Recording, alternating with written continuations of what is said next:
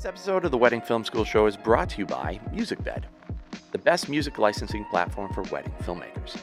Head over to themusicbed.com and enter our code WFS on checkout to get a free month on your annual wedding subscription. Now, on to the show.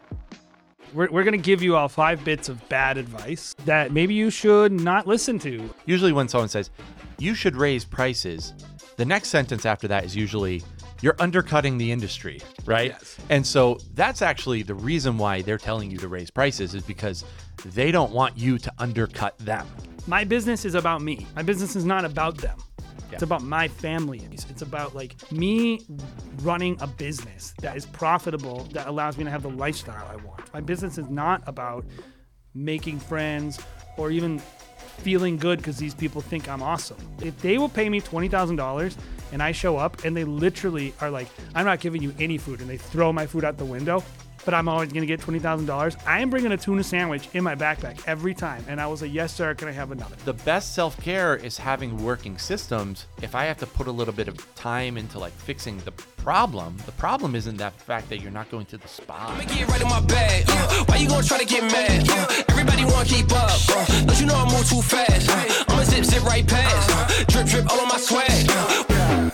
All right, everybody, welcome to the Wedding Film School Show. Back again for another great episode. As usual, I'm here with my business partner, friend, and overall, partner in crime. A person who does weddings. Yeah, Jason McCutcheon in the house. We have another, again, great episode for you today. Jason, what are we talking about today? Today we're going to talk about we're going to give you all 5 bits of bad advice that maybe you've received over the years that maybe you should not listen to. I'll say this as a preface to the episode. This is not all bad advice in a vacuum.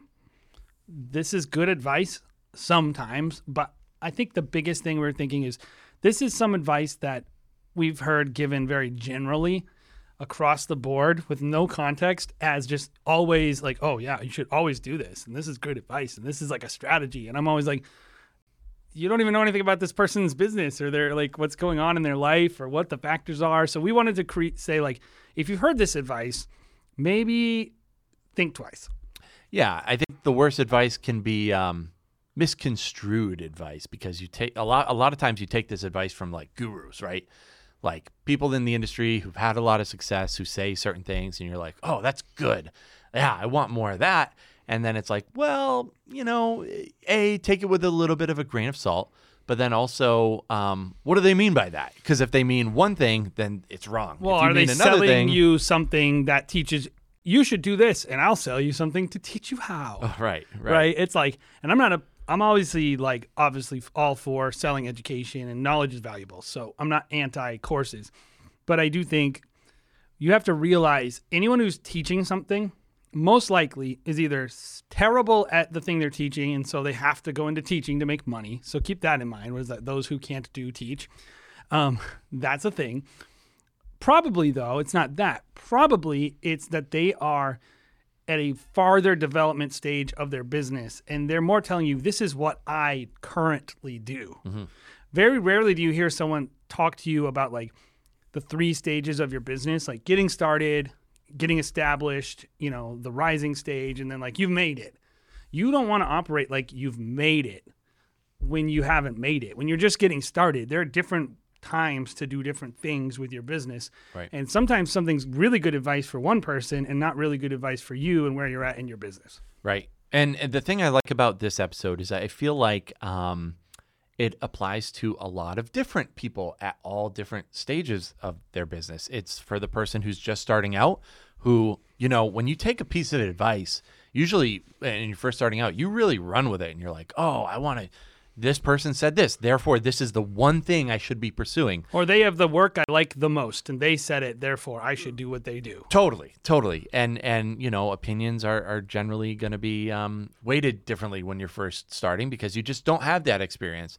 And if you're running in the wrong direction, you could waste years of your career trying to pursue something that at the end of the day really isn't that important. It's not for right? you, that's for sure. It could be just totally not applicable to you and your context. And ultimately, this is mostly business stuff, by the way. We're not necessarily talking about shooting or artistic advice. This is wedding creative kind of business advice that we've heard over the years that we think a lot of it marketing driven, sales driven, that we think is just kind of either totally bunk or, I would say, like, what do they do in Twitter? Like context, like the little fact check context thing. Oh, yeah.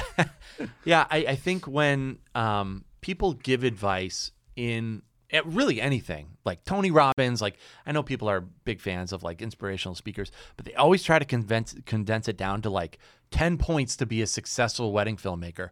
And if you know anything about anything, it's really has a lot more nuance than just 10 points and you'll be all of a sudden become successful. There's a lot more nuance to it. So I think the point of this is like, let's break it down a little bit more and talk about what people mean when they say these or five just things. Is it even some of the ones in this I just think are just crap advice and you shouldn't listen to it at all. Sure. So let's dive right in because we're beating around the bush, Jason, as usual. The first thing that we put down, and this is a piece of advice that we've heard many times, is you should raise your prices. So what do we mean by this is bad advice to just raise your prices? Let's just set the scene. Yeah. Person in a Facebook group. Where you should always get your advice, by the way. Yeah. The genesis of most bad advice. I would say all the advice given on the Wedding Film School group on Facebook is great advice. Well, because so that's we delete the only place all the bad advice. Yes, we go through and erase anything that's we think is crap. Okay, so you're in a Facebook group. We don't do that, by the way. You post an image, or a video, and you say something along the lines of, which this is a totally wrong way to think about it, but how much would you guys sell this for? Or you say something like, I did this thing for this much and I'm having an issue with this client. And somebody goes, oh, you should raise your prices because you won't be dealing with clients like this. Or, wow, your work is really good. You should raise your prices. Or like, you're hurting the industry. You should raise your prices. Or just basically like, it's basically accepted to flippantly tell everyone to raise their prices without requiring any knowledge based on, is their work good or do you like their prices? Would you charge that much? Or what is the prices in your area? Or what if, like, there's almost like no need, it seems, to actually understand how pricing actually works. People just say this. And so a lot of times I think it's really bad advice. It's like typically most of the courses I've seen pretty much are raise your prices. They pretty much are just like, do this thing, raise your prices. Take my thing, raise your prices. And I'm always like, yes, sometimes you should raise your prices. We raised our prices last year. You were a little nervous.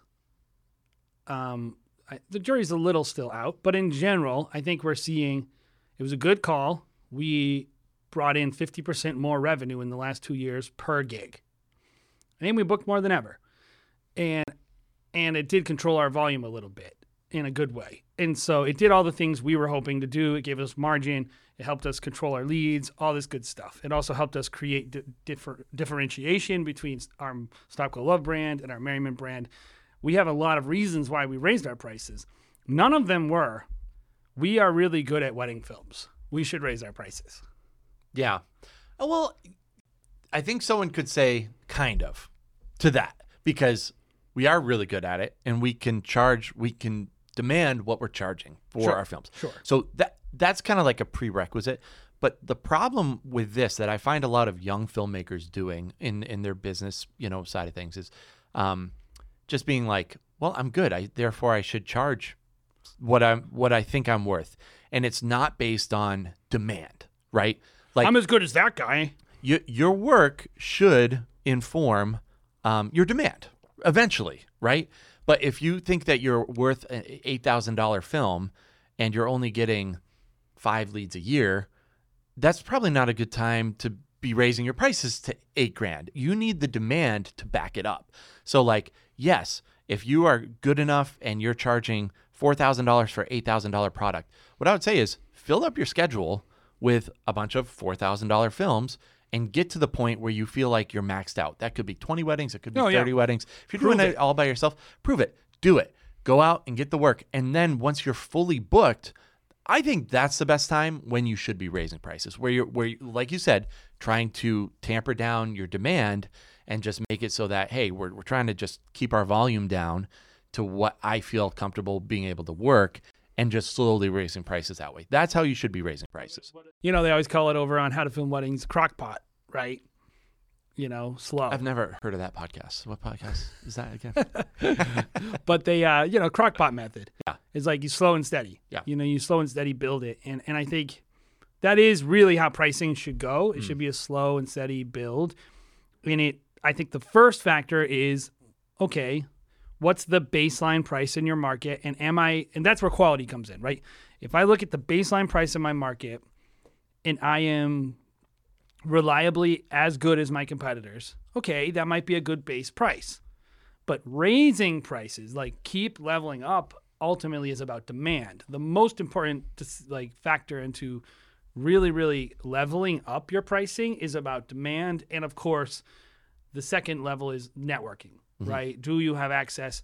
We base our pricing now based on the level of the weddings our planners have. Mm-hmm. Yeah. I'm much more basing my pricing off their budgets than I am off even the market now for Stop Go Love, because we know we're more expensive than the market, but we're affordable for the planners we work with, and that's kind of that's where we are with that product. With Merriment Films, we're selling directly to customers. Mm-hmm. We're competing with every other filmmaker, and we need to, when someone sees it, they need to be like, that seems about right. Mm-hmm. Like, we can't be like, what the heck? Why is this so expensive? Right? And that matters. And if you don't think it matters, you don't understand consumers. And so this is what I'll tell you about pricing. A lot of things, because I really care about this subject, but also just think of yourself as a consumer and how you would feel if you saw a turkey at the grocery store. And people always talk about like educating someone. We're going to talk about that later, and value and all these concepts, right? But you're still going to have sticker shock if you see one turkey $80 and the other turkey $20. Oh yeah, if you read that other one, you'll see all these great things about it. You're not even going to read that label. You're just going to look at the $20, $30, $10 turkeys. Like, oh, this one's 30, this one's 20. Oh, this one seems better. Let me read the label. You're not going to just look at something that is 4 times more expensive than you ever thought it was going to be. So you don't want to be at that point if you're having to talk to customers. And so price raising is about the ability to hear no a lot. Like, you should be raising your price when you can afford lots of no's. I was talking to someone the other day, and they keep raising their prices, and I finally was like, show me your last wedding seasons. And they've never done more than 10 weddings of their own booked weddings. They should never have raised their prices. Because unless they just want to do 10, but I would say that's not most people. That was not what they wanted. Yeah. They were just following advice. They were thinking, like, if I raise my prices, I'll be perceived as a higher-end filmmaker. Well, and I'll get more demand. Yeah. People will see. Just raising prices. And it's actually opposite. When you raise prices, you get less. Like, our hit rate went way down when we raised our prices that much. We got 900 leads last year or something, 950. This year, it's the beginning of December. We're already 1,100. Mm-hmm. We have booked less weddings this year than last year with 20% more leads. Right. And our pricing went up pretty significantly, probably 20%.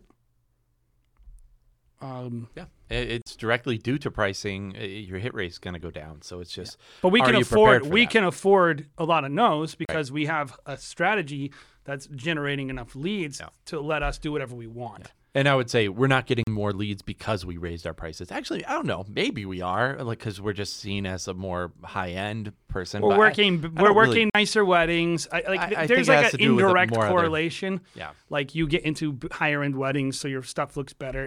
And this is all true, but like, walk before you can run. Right. Like just if you're not booking a full season, plus you gotta, if you're not saying no to people. Mm-hmm. Because you are consistently booked and you're going, shoot, man, I'm leaving money on the table. That's why you raise your prices. Right. This is the other part of this piece of advice that I really hate, and you and I see through it in a heartbeat, is usually when someone says, you should raise prices, the next sentence after that is usually, you're undercutting the industry, right? Yes. And so that's actually the reason why they're telling you to raise prices, is because they don't want you to undercut them. right? So you got to, really take in who's this person giving me this advice? What's their real motive in telling me that I should? Or be do they want to just put you on the thing of their course and saying, I helped raise this person's prices and they're making tons of money, and it's like, you need to book a season of weddings, not a month of weddings. And so that's what I would say is just, who is the person giving you this advice? And I would say that for all of this advice that we're my giving advice today, too, by the way. Who is giving this advice and what is their ulterior motive? The second I sell a course about pricing, you have to take my advice on pricing with a grain of salt. Totally. Yep. Let's move on to the second one, which I love because this is kind of more of my world, which is the knot is a scam. What do you think about that piece of advice, Jay? I think it's stupid. I think anyone who says that doesn't know what they're talking about and is just eating the most sourest of grapes. And I think I would probably agree. I think that person's probably had a bad experience. No, let me say on the nice way. Pretend anyone who's listening, pretend I didn't say that, and I'll say the less hyperbolic way. I think that person probably has had a bad experience and is having their feedback more informed by their emotions rather than real data. Right. Let me just preface this part of our conversation by saying we have a lot of experience here, right? Like we've been working with the Knot and Wedding Wire since we started, really, probably at least since 2012. So 10 years plus at this point, I think was when we started working with the Knot, right? And so we've tried a lot of different things, a lot of different markets. We have 3 different companies. We've spent, hundreds of thousands of dollars. Probably, over $100,000 at least with the Knot and Wedding Wire over those years. So we've seen a lot of things. We've seen a lot of things work, and we've seen a lot of things not work. And so I think for a lot of people, and I'm not saying this to brag, we've seen a lot of success because we've been able to spend so much money on it and see what works, and then we've wasted a lot of money too. So the big data sample size makes a big difference. It does. Just by being able to spend a lot and seeing what works and what doesn't has allowed us to whittle down. I think the person that makes that statement has just only dealt with the negative. Well, usually I'll find out that they've spent like $600 a year on it, and I'm like, you spent $600? Like that's. And for 1 year, and it's like, well, it didn't give me the leads, and they have and it sucks. 2 reviews, and then I go and look, and they're like, this is what I'll tell you. If your Knot profile sucks, and your work sucks, and you don't do a good job with any of the things required at creating trust with a consumer, and you're just almost like a cynical person who thinks like, people are idiots, who cares? And like, I put my stuff up there, people should click on it. It's like, you literally don't have the self-awareness to know that person's profile looks better than yours, that person has 20, 30, 40 reviews. And you hundreds of reviews. Some of these companies, some of these videography companies that you go on in your local area will have hundreds of reviews. NST Films or something like that, that's like running a booking agency. What do you think they're spending their money on? So what is more likely, Jared, that someone who purely functions as a booking agency and marketing firm that happens to book filmmakers, NST, what's the other ones that we hate? I don't hate anybody, Jason. Oh, okay. But there are other booking agencies. George Street is one of them. There's with something Heart or whatever. Yeah. Like those companies. Why do you think that they would be stupid enough to spend the most amount of money on something if it didn't work? Yeah. It does work. It works. It does. It doesn't. It's not for everyone. Right. But it's not a scam. Yeah. It's just not in every market for every filmmaker. The whole there's only budget brides. We have data that says that's not true. Yeah. We book plenty of, $6,500 weddings on the Knot and Wedding Wire, guys. Like, we're on there getting those bookings. Granted, we turn away a lot of people. And this is a thing I see a lot with the Knot and Wedding Wire is like, oh, they just have a bunch of fake leads, which is true. Probably true. It seems probably true to me. Like, I just see the people who come through and I'm like, this is not a real person. This is like Carrie Haskins1234 is not a real person, like at gmail.com. Like, But that's a fake person. It might literally just be scammers, fishers. It might Sure. it might have nothing to do with the knot. Yep. It's just like a publicly available email portal to you. Think of it this way, like, what if people did that with their own form on their site? Like, forms on sites are stupid. Yep. It's like, we have all these scammers. Yeah, scammers will fill out the form on your site. Yeah. Yeah. They do. Anywhere where someone can get a hold of you, they're going to try to scam you. Yep. So, Yep. But we can definitely say that some of these people are real. What I would recommend to somebody is don't talk to people on the Knot and Wedding Wire. Get them over to your site ASAP. Yeah, that's what we do. That's a yeah. piece of advice I'd give out to people in this world, just so you can control that lead a little bit better. It makes it so that, hey, this is actually a real person. It also gets them over to your, world faster of just seeing work and getting them into your ecosystem. maybe we'll do like a full thing about this someday. Yeah, but I think like- it would be beneficial to people. But like show in them general, numbers. I'll just tell people quick hits with the Knot. Yep. You got it. You got to get reviews. Yep. It will not work if you don't get reviews. Yep. You have to pay for a premium listing. If you're not on the first page, it will not work. You have to make sure you have to be honest. And if you're not able to be honest, get someone else to be honest. Pay me on a consult and I'll be honest with you. Yep. Like with how your front page presentation looks, it has to look good. It has to look much better and it has to stand out to your competitors. And then you got to get them onto your site. Get them off the Knot and get them on your site. And like, in general, if you do those things and your market can bear your prices, Yep. and you're not actual garbage compared to the people around you, like you'll make some money. The key here is this: is like you have to have a concept of what is a reasonable cost of acquisition for a Exactly. new customer, and like it's like, so you spent $600 to get customers. I only got one customer. Do you know how much we pay per customer? Like we are totally fine to pay $300 per customer to acquire a customer. Yeah. $400. I'm happy with $400 per customer. And like when there's someone like me, I don't have to invest close to as much as NST, by the way. Yeah. So what do you think the value is to acquiring a lead on the Knot or Wedding Wire compared to somebody who's in your referral Oh group? yeah, because people always go like, I get free leads. Right. Like, so there's referrals, which are free, right? Maybe a sister of somebody's wedding that you shot, or even from a planner or whatever, from these referral circles, right? What is the benefit of a Knot lead? It's really the difference between like regenerative leads and depleting leads. And like anytime you get I always say from the wild, anytime you get a customer from the wild, that is inherently more valuable than a referral. Yeah. Because a customer from the wild opens you up to new referrals. Exactly. You're creating new referral circles, right? And that's what we found is like, you got to think of it this way. When you get a lead from the Knot, yes, they might book great. You booked a $6,500 wedding. That's crazy.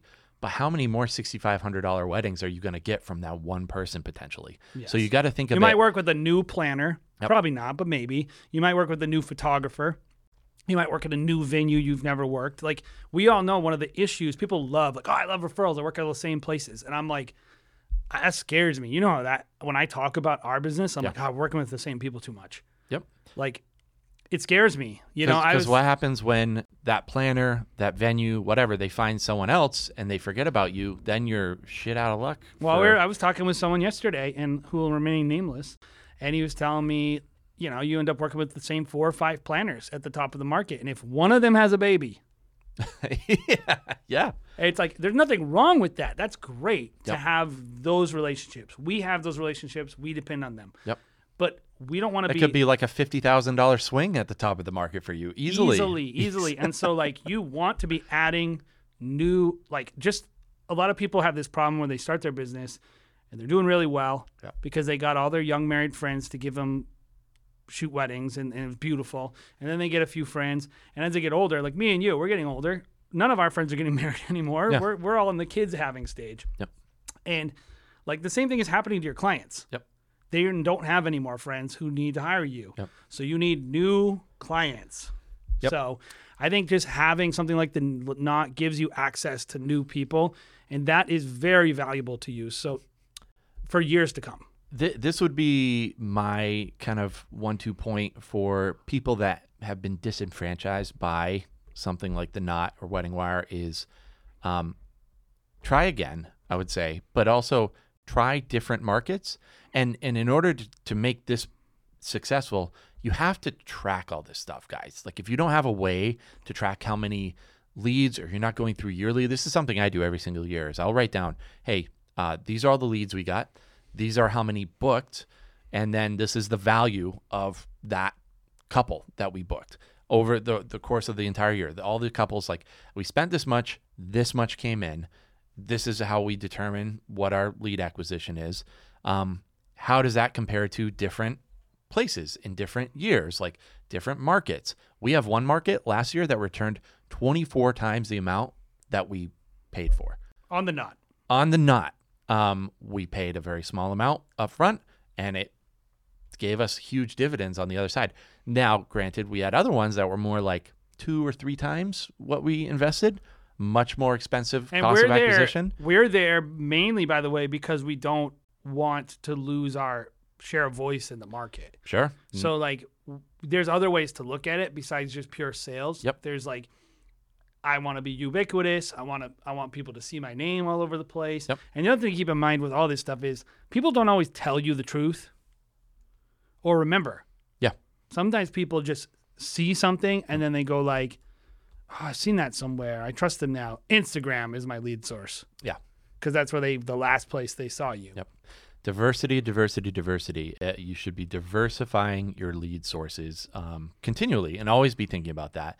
I would say, anytime you see this question kind of popped up in like a Facebook group, like, oh, The Knot is a ripoff, I would say there's a reason why no one is really fighting that person. Everyone will just pile on and be like, yeah, it's terrible.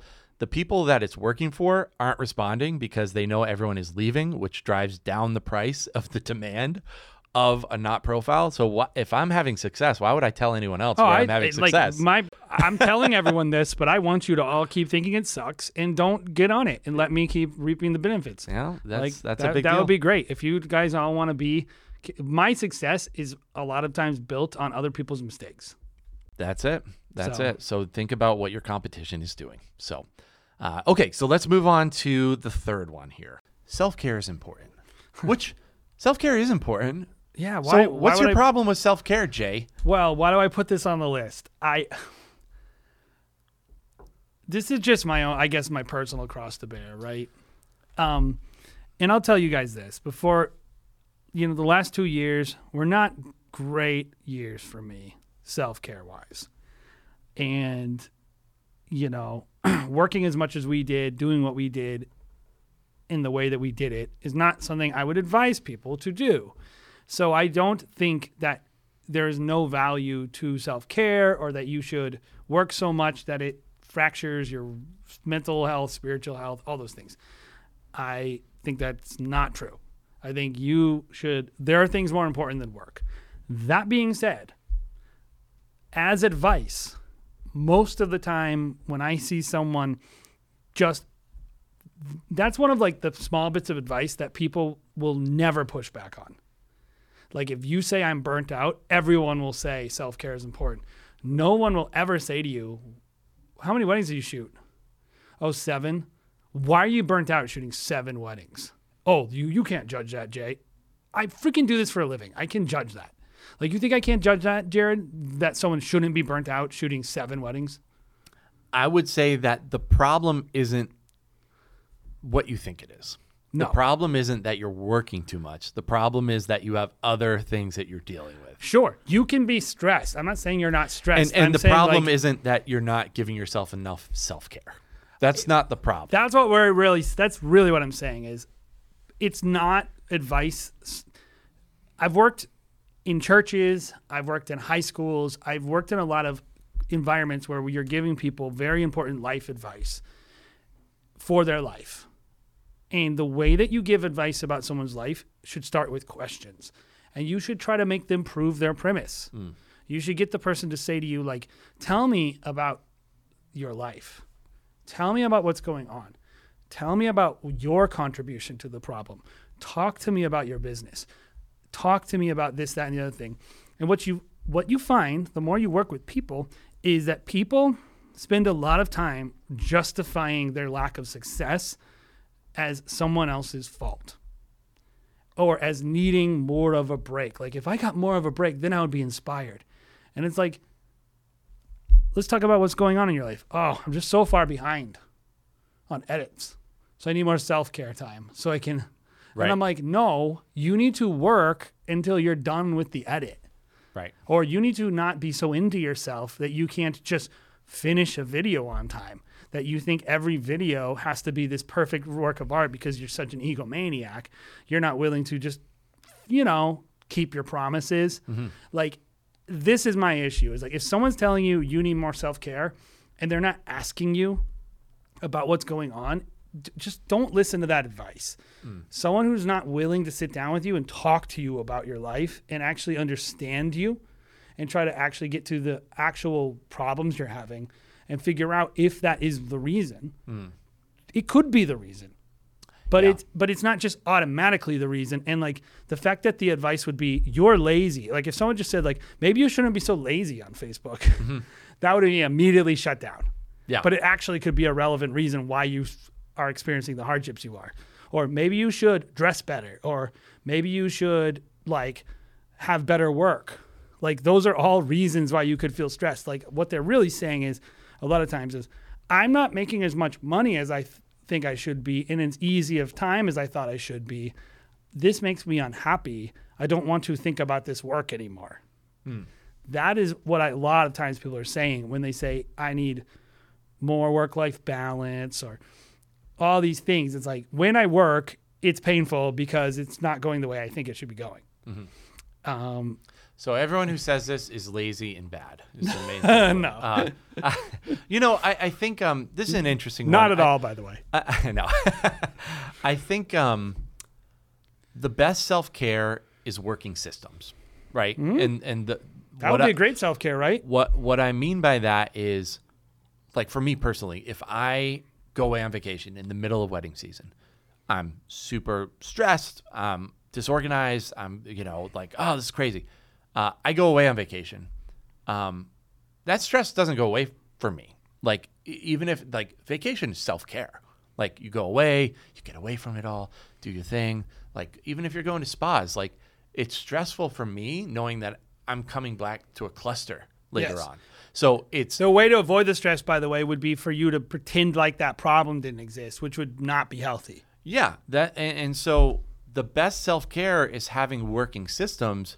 That makes a lot of sense to me because, like, if I have to put a little bit of time into like fixing the problem isn't that fact that you're not going to the spa enough or something. Not like, even like this idea that you should be spending equal amounts of time at work as with your family. Where did this come from? Yeah. Like, in what universe? Like what level of entitlement do you have that you think that you should be the first generation in the history of mankind who gets to spend the equal amounts of time with their family and equal amounts of time at their jobs? Like, for most of the time, like, your job was part of your family. Right. So like I understand the tension there, by the way. Like, I know photographers. I was talking to someone the other day and he was talking about, I was on the road for 13 straight days. And when I get home, I don't want to do editing. And I fully understand that. Right. You get home and like, you need to give your family time. The people that I think have the best work-life balance are part-time videographers because they have a real job. And so they're like, oh, I have to work Monday through Friday, my full-time job or my part-time job. And then Saturday I have to shoot a wedding. And then when I'm home, I'm having to do edits. And so, moving and transitioning to a full-time role for them, they really work hard because they understand, hey, this is my job, and a job is like 9 to 5, so it's like work-life balance becomes better for them when they move to full-time because they're like, hey, I'm going to work, but also maybe I do have more time to be around my family because I'm not doing 2 jobs at the same time. The biggest thing is this: treat it like a job. Treat it like a job. If you don't treat it like a job, don't complain to me about self-care. Yep. If you do treat it like a job and you're experiencing demand or you're not succeeding as much as you think. And by the way, I just think analyzing the problem properly is, I'm like a object-oriented person. I'm a goals-oriented person.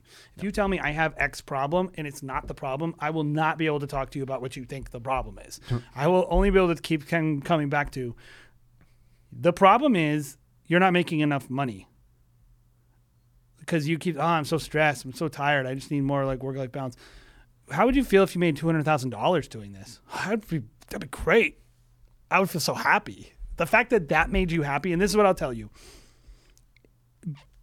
A mild exercise. This isn't everything, but if you're listening to this and you think what you need is more work-life balance, and then you imagined making as much money as you think you want to make, doing exactly what you are doing now, and it makes you feel better about the work you're doing, maybe that's not the problem. Mm-hmm.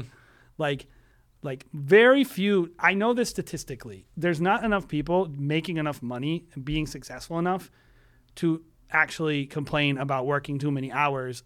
Now, given you can be inefficient, and that would be the next thing I'd say is if you're doing something and you're not doing it well, that is going to be stressful. Mm-hmm. And sometimes you just got to go through that. There are no shortcuts to becoming good at something. I agree. I mean, this discussion kind of leads into our fourth question a little bit. Are you ready for me to move on? Yeah, move on. Okay. Yeah, I've offended enough people about this. They think I'm like I'm anti self-care, and I like literally work at a church. So You're just I'm not. whipping yourself over. Yeah. Number 4 that we wrote down was, if you educate your client, they will spend more. What do they mean by that, and why do you think this is a bad piece of advice? I think this is another one of those Twitter context required things that really matters. And I think a lot of people saying this, by the way, like, I agree with what they mean. And so, again, back to the caveats, right? I am not anti-educating your client, and I'm not anti-getting your client to spend more. What I will say is I hear this advice all the time as if everyone is holding out on you. Like they're coming to the door and they're like, what is video? You're the only person I've ever talked to. Video costs $2,000. Oh, wait, it's $6,000? Okay. Like, and they like literally have never talked to another person. They have no idea how much it costs. And the reason they're not spending more is because they don't realize how hard it is and how good you really are and what a great experience they're going to have working with you. It's like, that is not true. I don't think that is true enough for how much I hear the advice. Right. I think there are a lot of people, most people, and we have a lot of data to back this up. Most people, Jared, that you talk to in sales pretty much have the money they have.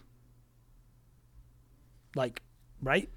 Yeah, I would say a vast majority of them. It depends on the clientele. But I think the majority of people have a certain budget and they're looking to stay within a range. My problem with this is that people are always like, well, this one time I had this bride who said she wanted to charge $6,000. I talked her up to $10,000. And like that person exists. It does exist. But I think the vast majority, they only give that one example usually or two examples. But I can tell you, all those people that ghost you on your website? Yes. The vast majority of people have a real budget. You shouldn't build your business. I always hear like, I just booked my first $10,000 wedding gig. What was it? Oh, it's a 7-day shoot. And so you make like $1,500 a day? You want me to like pat you on the back for making $1,500 a day? Like, I'm not saying it's nothing. Like booking 5 days of work in a row is actually a big feat. That is great. But like the same thing goes with educate your clients. Like clients are not just it's not just they don't understand how much of an artist I am. Mm-hmm. They don't understand how this is. Like if you sit down with them, Jared, and you just tell them like, hey, when your kids are older, they won't really know your grandma, and like when they see that video, it'll just be priceless. Yeah. Well, and then they just, oh my God, I never realized that when I was hiring a videographer, when I was calling someone that they would be documenting my friends and family. Now I am going to give you $15K because I never crossed my mind that my grandma would be at my wedding. Thank you so much for educating me. My thoughts there is what happens when you have that conversation, exact conversation you had, and then they go, okay, yeah, we're calling a couple other people, and then the next person says the exact same thing, but they're $3,000 cheaper. Exactly. Like, it's just, okay, they educated the client too, but they're just cheaper. and the work is just as good. So it really has nothing to do with the words that are coming out of your mouth of like whatever, however good of a salesperson you are. If they are wanting to spend a certain amount of money, and if they think the value that they're getting from another videographer is just as good as the value you're putting out, it doesn't mean a thing. If I'm having to explain to you how good I am, I'm losing. Mm-hmm. Like when you see like, you know, we have wives, right? Your wife is pretty cheap, I guess. So I don't know that she likes expensive. Is there anything expensive your wife likes? Like, what's the expensive thing? No. Well, yes, but then she has Catholic guilt. So it's like she'll always be like, if we spend the money on a purse. So she likes a purse. That I really love, she'll be like, I have to return it. Sure. But she sees the purse, right? Yes. And she doesn't initially go, no one should ever pay $3,000 for that purse. She says, that purse is worth $3,000. It doesn't question her. The brand is what creates the value, not the education. No one has ever asked, why is that purse expensive? Louis Vuitton is Lots expensive. of men ask that, I think. We do, but it's an emotional purchase. Yeah. Like a purse like that is an emotional purchase. And I think weddings are much more like purses than they are like a washing machine for your house. Like you don't go like, which one has the most features? Which one is going to last the longest? Which one is going to... You're much more going like, it has a feeling. It has a nest vanity to purchase. It's a vanity purchase. You're much more trying to sell them lifestyle, feeling, emotion. And so there is education, but education has to happen like 360, right? Everything about your brand should be educating. They should see your logo. They should see your social media feeds. They should see your website. Yeah. It's not just telling them on a phone call, like with your words, why they should be willing to give you $2,000 more than they budgeted or $10,000 more than they budgeted, and then being offended at them and like, oh, they don't get it. It's like, you don't get it. They get it. They don't care. Oh, people just don't value video. No crap, dude. Grow up. It's like, so what? Like, enough people value it for me to make a bunch of money, so I think you could make a bunch of money if you would just get your thinking straight about what does it mean to educate people. What it means to educate people is to give them a sense that you are along the same, like, that you understand them. And that, I think, is much more important than it is to show them that they will get more features or patronize them by explaining to them that video is good and it will help them keep their memories. Like, anyone who's calling you, they already value that. Yeah. And they're not only calling you. And eventually they'll just make either an emotional decision or a financial decision. They're not making a logical decision.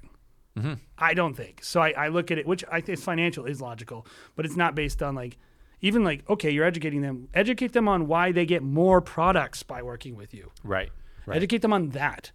That's educating. Like telling them like, oh, I give you less, but it's better. Trust me. That's what people always want to do. Like, don't hire that guy. They're a scumbag. It's like, well, they gave me 7 more videos though. Yeah. Right? Yeah. Anyway. I think that, you know, there is a small percentage of people that if you know, they will buy you based on your education, right? Like, I guess it depends on what I mean by it, by the way. You should educate your clients. I agree with that. Always educate your clients. But when I educate my client, it's really to save my butt at the end of the day. It's not necessarily to upsell. I'm educating my client on, hey, music. Let me educate you on what it means to license a song. Because if you come to me and you're like, I want a Coldplay song, and I say, I can't do that. That's going to make you upset because I can't physically do it. But if I educate you ahead of time before you make the purchase on what music is, that's what the education that I like. Or even is just like, stuff that'll save my butt. Oh, you want a second shooter? Why is that included? Right. Yeah, that's a good one. There's cost to it. Right. To me, I have to pay someone. Do you want me to not pay someone? Yep. Do you want a sucky person or do you want a good person? Like people understand, like, oh, I'm getting more services. Right. I'm getting more product. I'm getting better services, better product. Yep. They get that. I would say the best, that is the best education, is just educating them on the value that they get. And when I do that, I'm educating them on maybe why they should get a second shooter and spend the extra money. Sure. They should get more or less videos. But that's very practical. Yes. That's not just like spend more on me, you know, for I'm educating you on why I'm better than other people. It's more, I'm fighting myself. Like, I'm educating you on products that I sell that will be better for you to fit your day. By the way, I am totally fine with educating someone like this. Well, this is how much we charge, and essentially saying, someone else will book me, so if you don't want it, then that's all the education someone needs. If they see your work and they have the money for it and they think they're going to lose out, how is that educating? If you're charging $10K for weddings consistently, which is what, it's not because you proved to the world that that's what you're worth. It's that you created enough demand at that price point that you can just not care if someone doesn't book you. Yeah. Yep. So Totally. Anyway. Let's move on to number 5, which is the final one today. the final question, or unsolicited advice, I should say. Yes. Which is, you should only work with people who value your work. Yeah. I don't even know what that means. What does that mean, Jared? Well, if I can put myself in that person's shoes, I would say The person giving the advice. the person giving the advice is like, I only want to work with people who really see my art as art. I see that person. They understand me. They understand me, or they want me specifically because of me and my, presets that I use. I'm making fun People of it, love but people love my look. yeah, people love my look. They love my personality. And at the end of the day, they're not going to question my pricing. They're not going to try to whittle me down potentially. There's all They're who are going to your be people? better the day of. They're going to be happier at the end. Yep. And I think some of the ideal client kind of terminology can work itself into this conversation, right? I Only wanna work with your ideal client. Only work with your ideal client. Who would you say your ideal client My is? ideal client is someone who has the money that I want to charge, who works at, or who's within an hour of drive. That's my ideal client. And hopefully I can get more. My ideal client will change because I want to charge more money. So my ideal client will be the person who wants to give me more money. I only say that not to be cynical, because I know a lot of people hear that and be like, he's greedy. It's because I've worked with enough people to not feel like it actually, I don't find this whole these people are awesome people, but rich people are poo-poo people. I just feel like you never know what you're going to get anyway. So why bother trying to guess it? Mm-hmm. I've had plenty of clients where we're they're amazing, and you get to the day of and they suck and they're horrible to work with. Or clients where you're this wedding's not nice, and you get to the day and you have a great time, but I still think darn, that wedding wasn't nice. It would have been a lot better if it was nice. Mm-hmm. I just, at the end of the day, my business is about me. Mm-hmm. My business is not about them. It's about my family. It's about my employees. It's about me running a business that is profitable, that allows me to have the lifestyle I want. My business is not about making friends or even feeling good because these people think I'm awesome. Yeah. It's really about if they will pay me $20,000 and I show up and they literally are I'm not giving you any food, and they throw my food out the window. But I know every single wedding they refuse to feed me, but I'm always going to get $20,000. I am bringing a tuna sandwich in my backpack every time. And I will say, yes, sir, can I have another? They call you by another name. Yes, They're all day. Jansen. Come over here, Jansen. You're yes, sir, right away, sir. And they go like this, put that camera down. Yeah. And stuff like that. And I'm and then every time they get the wedding film, they're yeah, it's fine. Yeah. And every time. Yeah. I don't believe that would happen. I think you have to have content. But I'm just saying, if I really think about it, I don't really care if I'm getting paid. Yeah. And to be honest, we'd probably be what is up with these people? Oh, These yeah, people are totally. freaking. We'd talk a bunch of Oh, yeah. But at the end of the day, I'm still taking that job. Me too. And if the only reason it bothers me is because I think, oh man, this isn't sustainable. If I'm working with people who aren't appreciating what I'm doing, I think it reflects on my business and my art. Yeah. And I don't want that to be bad. I understand it because we work with a lot of really cool people that I love and I would be friends with in real life, and text message and all these things. We get those people too, guys. It's not just we work with rich people, take their money and act like they're dogs all day. We work with a lot of really cool people. We're not being abused either, by the way. That's not what we. No. It's everyone treats me great, basically. Yeah, I think we're just saying at the end of the day, we really want to make a business that is sustainable, And that means like, hey, do you have the money? Are you halfway decent for a person? You know, I think. Well, we were talking before this about this person who's mad about some ridiculous thing that they expect you to do that will cost you money with a wedding job, right? Mm-hmm. And I said to you, eat lodging, costs, spend eat money. travel. Like, well, this person will do it. Like, and my rule is I never do anything that's bad for me financially, like as a policy. I might do it to save face, but that's actually good for me financially, right? Yeah. Like I'm trying to keep something bad from happening. Yeah.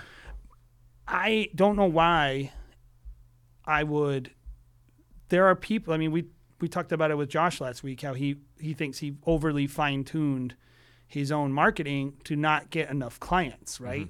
And this is really where I go with this. Is when a lot of people talk about this and they talk about their clients like only work with people that value your work, and you know everything becomes overly obsessed with working with this dream client. There's not a lot of dream clients. Yeah. That's the whole thing. It's like you can't do that to yourself. You have to. What is a classic thing? Like Josh said it. I say it sometimes. Like 10 for the meal, 1 for the real. That is how your business actually needs to operate. So like, in order to run a business, you have to work with a range of people. And like everyone's obsessed with diversity, right? That's a good thing. We all say it's a good thing in life. Diversity. You should have a diverse type of clientele. And this is what I'll say. You're not always right either. Like that wedding, I did that wedding. I've talked about it several times on podcasts. It just demoralized me. This wedding we did over Sunday. It was this horrible wedding. I got treated terrible. I was like, I did the worst. This wedding sucks. This is terrible. I watched the film the other day and I was like, oh, this is a dope film. This is really good. Yeah. I was wrong. Yeah. I didn't feel good about what I was doing and I didn't like how I was treated, but the film was darn good. And I did a good job and they're going to love it. And that will make me money. That film, if I show it to prospective clients, that's one of our best Cape Cod weddings. And I would be an idiot to not put it out there just because it hurt my feelings the day of the wedding. Or it's not your ideal client.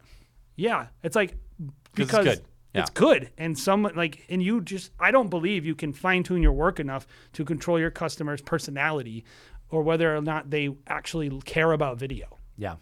Well, I think about this too, is like, if you do want to work with your ideal client because they value your work, think about your work. Think about like, hey, I'm doing something that might be really cool and trendy right now. But what happens when that isn't as cool and trendy anymore? Like right now, it's like, is it still really cool? Like, I don't even know. I don't get, is it still really cool to do elopement films at Yosemite? Or is it played out? What happens if that was your thing? You live near Yosemite and now no one wants to get married at Yosemite. Now you're kind of SOL, right? It's like, is that cool anymore? Or like, even you if either like have to adjust, but for our business, 5 other filmmakers doing the go same for the exact same thing. customer and some of them happen to be better than you. Yep. And what happens if you have to adjust because all of a sudden no one books you? Like you're out of luck for a year because no one booked you for that same thing. Now you're having to adjust and you're a year behind everyone. Like it's just like, I don't know, putting all your eggs in one basket of just like, I'm talent. I only want to work with people who value my talent. It's a little scary to me, like personally. No one would ever, like what if you're a restaurant and you operated like, I'm only going to serve food to people who appreciate what I do. My dad, me and my wife were eating at a restaurant the other day and my wife goes, what restaurant could we ever take your parents to that would impress them? And I said, nothing. I don't think I could ever impress they don't have good taste. Like they don't know what good food is. Yeah. They will never ever be able to appreciate good food. Yeah. And that shouldn't offend the chef. Yeah, sure. That shouldn't bother the chef. Sure. He should care that there are enough people in his restaurant who do get it and they're Right. willing to give him the money. And if my parents did come to the restaurant and they said, I want $800 of dinner, and then they go, bad, yucky, gross, and they just eat their way through the food, they might go, that guy's a jerk. That guy's crazy. But if you came back every week and kept giving them an $800 tab, they would be like, okay. like that doesn't happen. So that's why you need to care about like customer experience. You do need to care that people love it and they like it and they appreciate it. Yeah. But like, don't get so obsessed with them liking it the way you like it. Yeah. To use your restaurant analogy, because I think it's a good one, is how many restaurants in Providence have gone out of business that are just hipster restaurants that are like, I only want to serve food to hipsters. Yeah. How many of those go out of business All the every time. single year? How many times have you been to a restaurant, you're like, I love this restaurant, and then it can't generate enough money? Right. Because either their food is too expensive to make, the quality is actually too good, Yep. or the too fine-tuned to too small of an audience that, quote-unquote, gets it. It can't get people like your mom and dad there. Whereas Capitol Grill, Fleming's, Chain Ruth's Chris, steakhouses. chain steakhouses that will be there now and they will be there forever, and they will serve higher quality food and make way more money because it's just like, hey, they do a good job every single time, and their doors are open to everybody who has the money to come pay the bills. Like that's a great analogy. I love That's food. weddings. Yeah. Weddings are supposed to be universal experiences. They're not supposed to be these fine-tuned things. And it's like, you're telling me you could only shoot a wedding with this floppy-haired hipster in Iceland? You're not a good filmmaker. Mm-hmm. You suck. Mm-hmm. Like, you're not good. Shoot a real wedding, please. Thank you. Which a lot of people can do. Like, anyone who's really good can. They can work in all conditions and work with all types of couples. Doesn't mean you put them all on your social media. Show what you want to grow, right? Yeah. But, like, you hear this advice a lot from people who are giving this advice who that's not what they mean. They don't mean like that. They mean don't work with people who disrespect you. And I agree with that. Cool. Don't work with someone who disrespects you. If someone's rude to you and mean to you and like, I think there's a line you draw. That's fine. But like, Yeah, there and with this, I mean, we talk about being abused. I wouldn't even say abused. we're just but, kidding about that. you know, like, we don't get abused. We get treated great. Yeah, treated great. But even if you don't get treated great, like I think it is important for a person to like find where the lines are. Like I know people who have walked off of weddings because of things groomsmen have done, and I think there should be a line there, and it should be in your contract, by the way, of like if this line is crossed, I am leaving, kind of thing. And so We have some lines not even in working with your sales where the ideal person's client. like, if they say certain things, we are like, we don't want to work with you. Right, Like, I'm not saying you should just work with everyone who has money. right, I'm saying though, like, don't reject people who have money just because you have some preconceived prejudice about who you think is actually good enough to consume your art. yeah. Yeah. That's all I'm saying. I think Josh is saying really sums it up really well. What the one you just said, just 10 for the meal, 1 for the real. I think that's such a good concept. How many weddings do you really have to put on your website at the end of the year? Like new work, like 3 to 4 new Even films. if you're like with 15-second reels, you don't need the whole wedding to be good. You Right. can just show off 2 or 3 good parts. Yep.